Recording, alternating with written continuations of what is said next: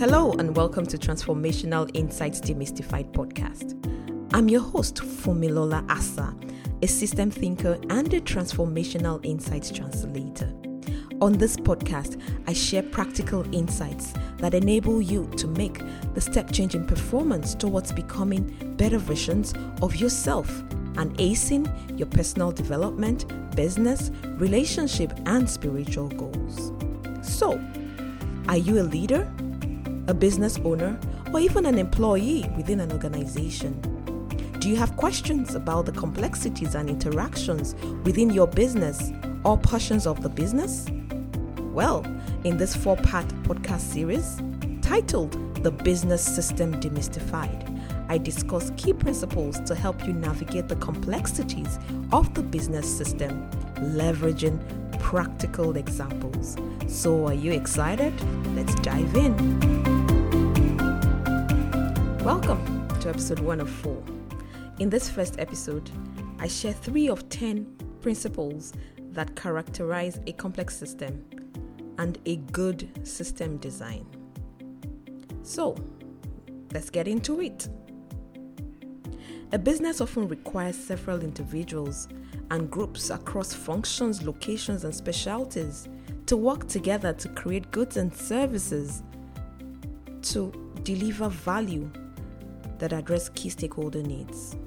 As with any complex systems, these interactions that go on within a business drive certain properties and characteristics of the business.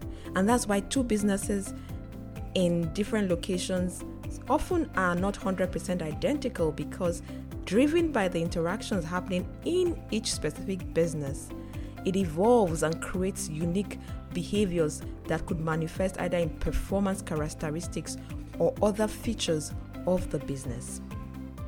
Now, how do we navigate the complexities of the business to ensure that you deliver competitive advantage and that the business continues to deliver value over the near term, mid-term, and long term? That's a critical question which is always on the mind of everyone who is a key player in a business. And so here comes system thinking. Just like an architect can conceptualize a building from the ground based on an understanding of certain fundamental concepts, so also is the understanding of key system principles important to enable you to craft new systems, of which a business is one of them, or fix broken ones, or even ensure that the best output and behaviors of a system occur through optimization. A system that is designed wrong often creates manageability challenges. And so it's important that you understand these complex interactions and the fundamental principles behind them to ensure that your business system continues to function optimally. So system thinking helps you to manage complex problems by breaking them into manageable sizes while keeping sight of the whole. Regardless of the type of system, whether it's the whole business, in view, or a sub-function of that business, some principles apply universally. And this is not just to business, to individuals, to life, to governance and policy. In a previous series, I discussed practical systems applied to life. I encourage you to listen to that if you haven't already. And if you have, think about that in the context of your business as I go through this episode and the subsequent one in the series. A true understanding of the principles of a system ensures that your system is efficient upfront, you plan upfront, as opposed to being reactive or being suboptimal as your environment, transforms. And so, as I think about this 4-part series, I'll be discussing these 10 principles in parts of 3, 2, 2, and 3. And so, let's get into this first part where I discuss 3 principles. And principle 1 is very fundamental to any system.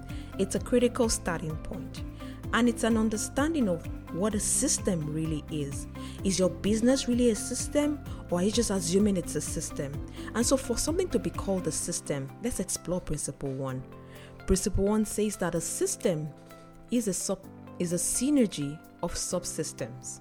keyword being synergy. And so if I talk about what that principle states, it's the unique characteristics of a system is the behavior that is enabled by the interactions between the constituent parts or subsystems that creates these emergent properties, such as the value or certain interface issues, which must be identified and managed in designing such a system. Now, the key here is that the unique characteristic occurs when these parts come together and interact. Once you break them apart, it's difficult to identify that behavior. And this is something that's very critical for people who are optimizing or trying to solve a business problem or trying to improve your business. Often, traditionally, we're good at just going at the parts. We try to optimize the functions. Oh, let's optimize the operations. Let's optimize sales. If everybody is operating at the highest level possible, then everything should work fine. That is so incorrect when you think about a system. The analogy I heard recently was of a car, somebody who was trying to design the best car and then decided that, I'll get the best tire, from a certain type of manufacturer, and think about the best engine from another manufacturer. Think about what the best chassis of a vehicle is, and the whole 9 yards of the parts or the components of your vehicle. And then you bring all these best parts together.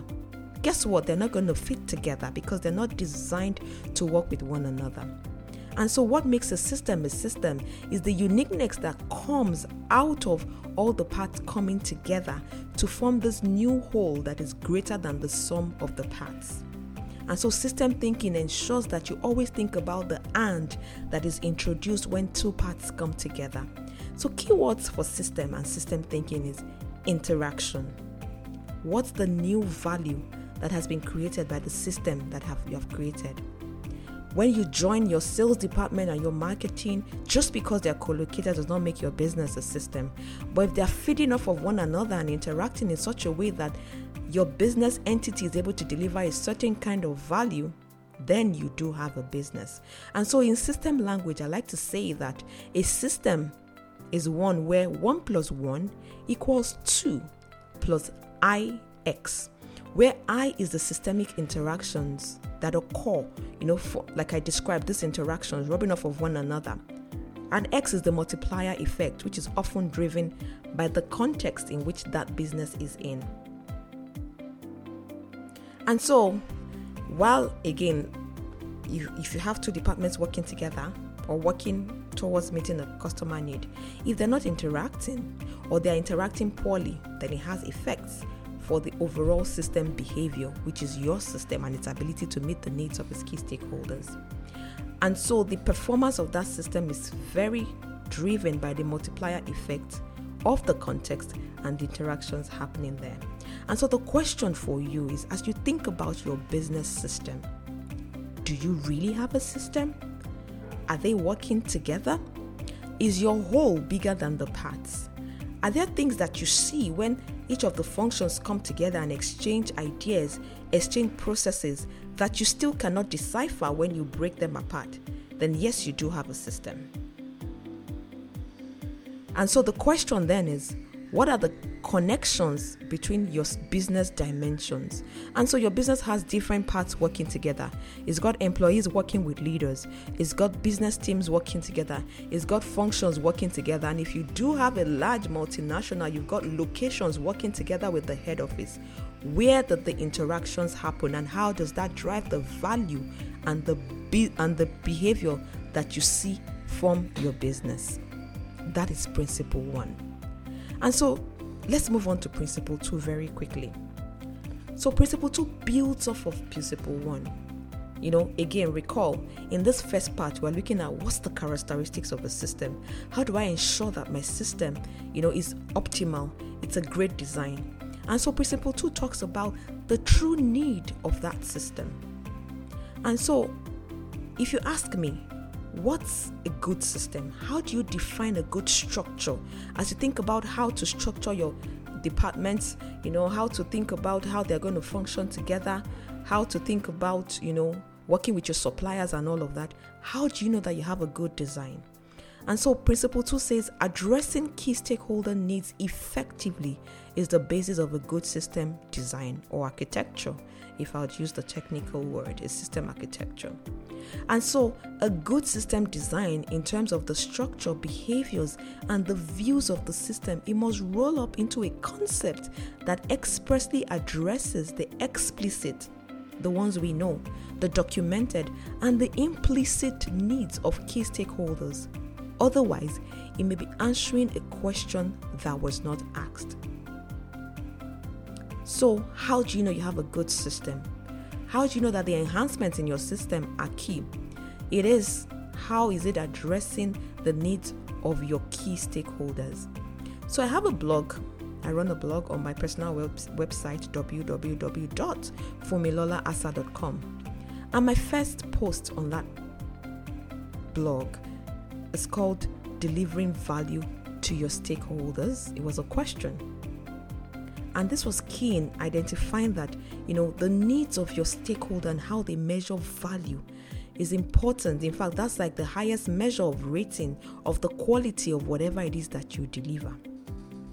And so since the goal of a system is to achieve a purpose, the structure of the system and all the interactions that are happening within that subsystem must work together in a way that it facilitates the need, addressing the needs, the explicit needs of your customers of the system.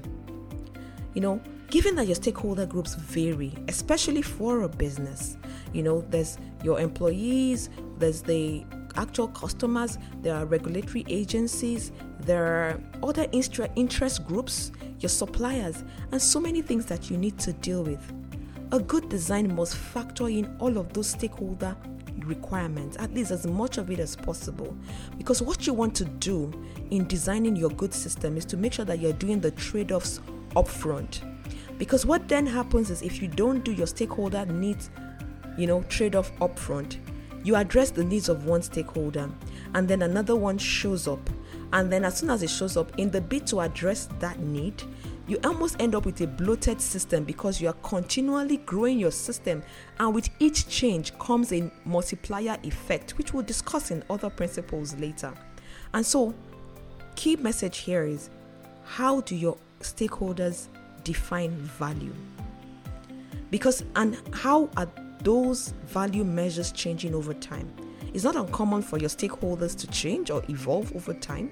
And so it's important that as a business, you're able to understand the point where you need to redesign or check that the system design still addresses the needs of who your current stakeholders are. A very good example that I saw in this was of a movie that I watched. It's called Late Night, and it was very fundamental for me. It was of somebody who was like a well-renowned talk show host, and at some point she just started to lose viewership, and she was almost going to lose the show. And the real breakthrough happened where she said, you know what? I haven't changed. It wasn't me that got bad over time. It was my audience that changed. And so let's give them what they want. And this is so true for businesses. It's true for governance.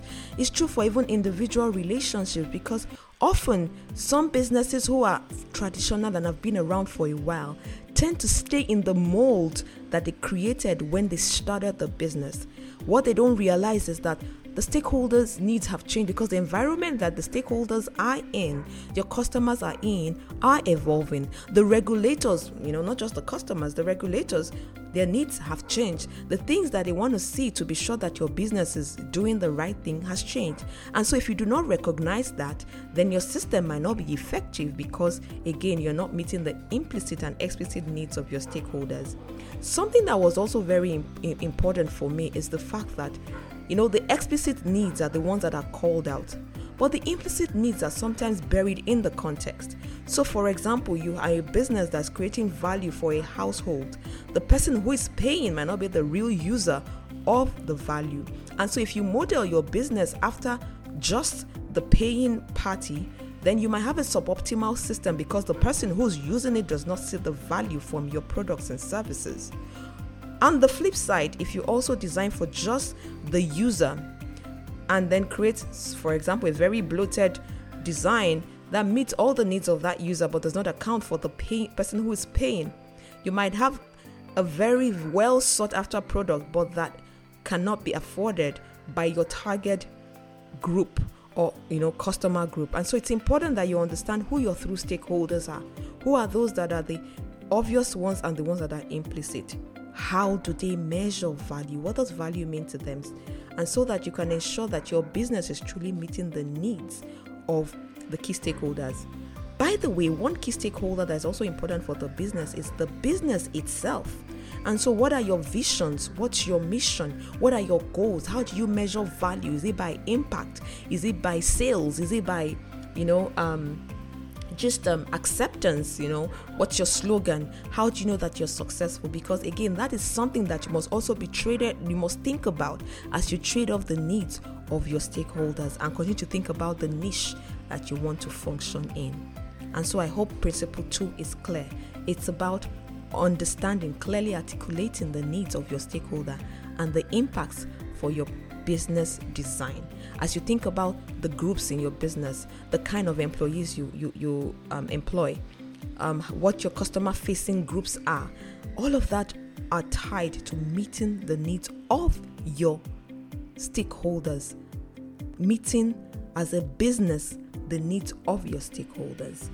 Even how you design your operations or your production department, all of those must connect together in a way that the internal interactions result in an external effect that the stakeholders are willing to bet on. Now, principle 3, as I round up this first episode of the podcast, talks about a very powerful concept. It's something that has changed my mindset since I encountered it. And it's the principle of solution neutrality as a first step for robust system designs. Often we want to just, design our business. I want to deliver goods and services. I'm going to be making cars for this sort of audience and all of that. And sometimes that can be faulty in that it does not allow you to explore the full range of options that are available to you to address the true needs. And it could be a potential blind spot as the climate and the environment of your business evolves. And so what is the principle of solution neutrality? It says that, it's the first step for robust system design. And so in order to benefit from the full window of creative solutions to any problem, the architectural concept, the design, must first be defined by the possible solution neutral ways in which the initial problem can be addressed before layering on technology and other limitations to help achieve the concept. What does that mean for your business? As you think about the business that you're in, the question is, what business am I really in? So I always say that, the pandemic that we had recently was a true challenge of solution neutrality for a lot of people. So the person who's in the airline business thinks that their, competitors are other maybe airlines, maybe at best the high-speed rail. But who taught that technologies such as, Zoom calls and all of that can be a competitor for airline travel? Why do I say that? If the underlying context, which was what happened during the pandemic, was one where minimal human contact was kind of the prevailing experience, where people really didn't need to, touch one another because everybody was trying to be safe, but yet we wanted to interact.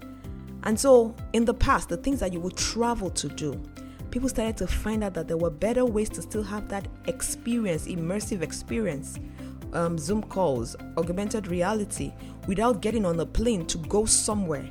And so the competition for the airline industry in that instance started becoming the ability for people to interact without having to do a physical, interface, a physical touch or one-to-one connection.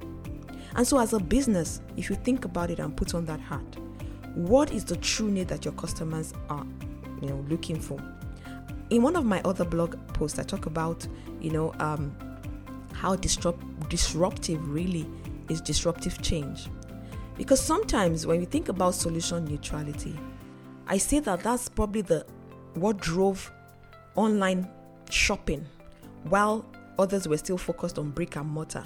Because for that person, they realized that most of their customers were really looking to have the goods, but have a way to be able to define what it was that they were getting, be able to point and say, oh, this is the color I want, this is the design I want, without not necessarily touching or feeling them. And boom, online shopping was born, and it has come to stay and has become a critical competitor for some of the traditional businesses. So as you think about your businesses, ask yourself, what business am I really in? Break it down to the solution neutral. That way you're able to build robust designs into your system that enables you change or shift as the different options that helps you to meet that initial need starts to evolve. So as new technology comes, you know where the competition is. As people context start to change, you ask the question again, are we still meeting these needs? Another example I always talk about is how there's the fintechs and the banks, and the fact that the business models that the fintechs run also driven by the context. Now is the technology age. I'll typically be in my room, and I can call somebody in the same house and say, help me do this or help me do that, which means that I'm more comfortable now with having interactions electronically. And why wouldn't I just have a banking conversation online? By the way, I don't even get the money in physical cash anymore. It's just an alert on my phone. And so fintechs have been able to cash in on that to capture a niche that is now growing and competing with the actual banks. I ask myself, how often do I walk into a brick and mortar anymore? And so the question again is for your business. What is the solution neutral need that your system meets, that your business meets? That would help you to explore the full range of options available to you and also understand the full range of where the competition might be coming from. And so as I end this first episode, thinking about the examples I've shared, there are a few questions you must ask yourself about your business system. As a leader in your business, as an employee in your business looking to add value, as somebody who is trying to start a business, or somebody who is trying to optimize your business, key questions. Do I understand the subparts of my business systems? Do I even realize, how my departments work together, how my, business units work together, how the layers of employees in the organization work together? Do I really understand the parts in my system and the interactions that might be driving certain behaviors? Do I understand the unique proposition of keeping certain combinations together, or are they better off separate? Because if two parts come together and there's nothing new that comes out of that interaction, or that benefits or aligns with your goals as a business, then the question is, should those functions really be separate and managed as such? Another question is, who are the key stakeholders of your system along the lines of principle 2? Have you really traded off the needs to be sure that your system is optimal and that you're able to continue to provide positive value? And lastly, do you understand, do I as a business owner understand the solution neutral value proposition? At the heart of it, am I able to go one layer deeper beyond what I say my current business is, to say, what is the true need that my business addresses? Am I aware of the changing competitive landscape? Am I aware of enablers, technology, and other things that might be changing the range of my competition? Key questions you must ask yourself, because these answers are fundamental to ensuring that your system continues to deliver value and is designed to remain competitive over the near, mid, and long term. I wish you a transformational exploration and design of your business system. I will be continuing this over the next couple of episodes. In episode 2, I'll be sharing 2 more principles. You want to know about them? Catch me in the next episode. Bye. You have been listening to Transformational Insights Demystified podcast with Fumilola Asa. Subscribe to this podcast to ensure that you get notified as new episodes become available.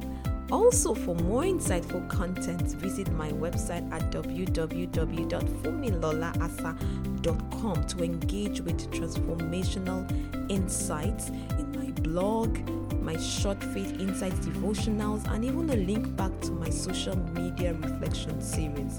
You can also follow me on social media on LinkedIn at Fumilolaasa, on Instagram at Fumiasa, and on Twitter at Fumilolaasa. I look forward to connecting with you and celebrating your wins. Catch you in the next episode when we dive into another insightful topic. Have a transformational time.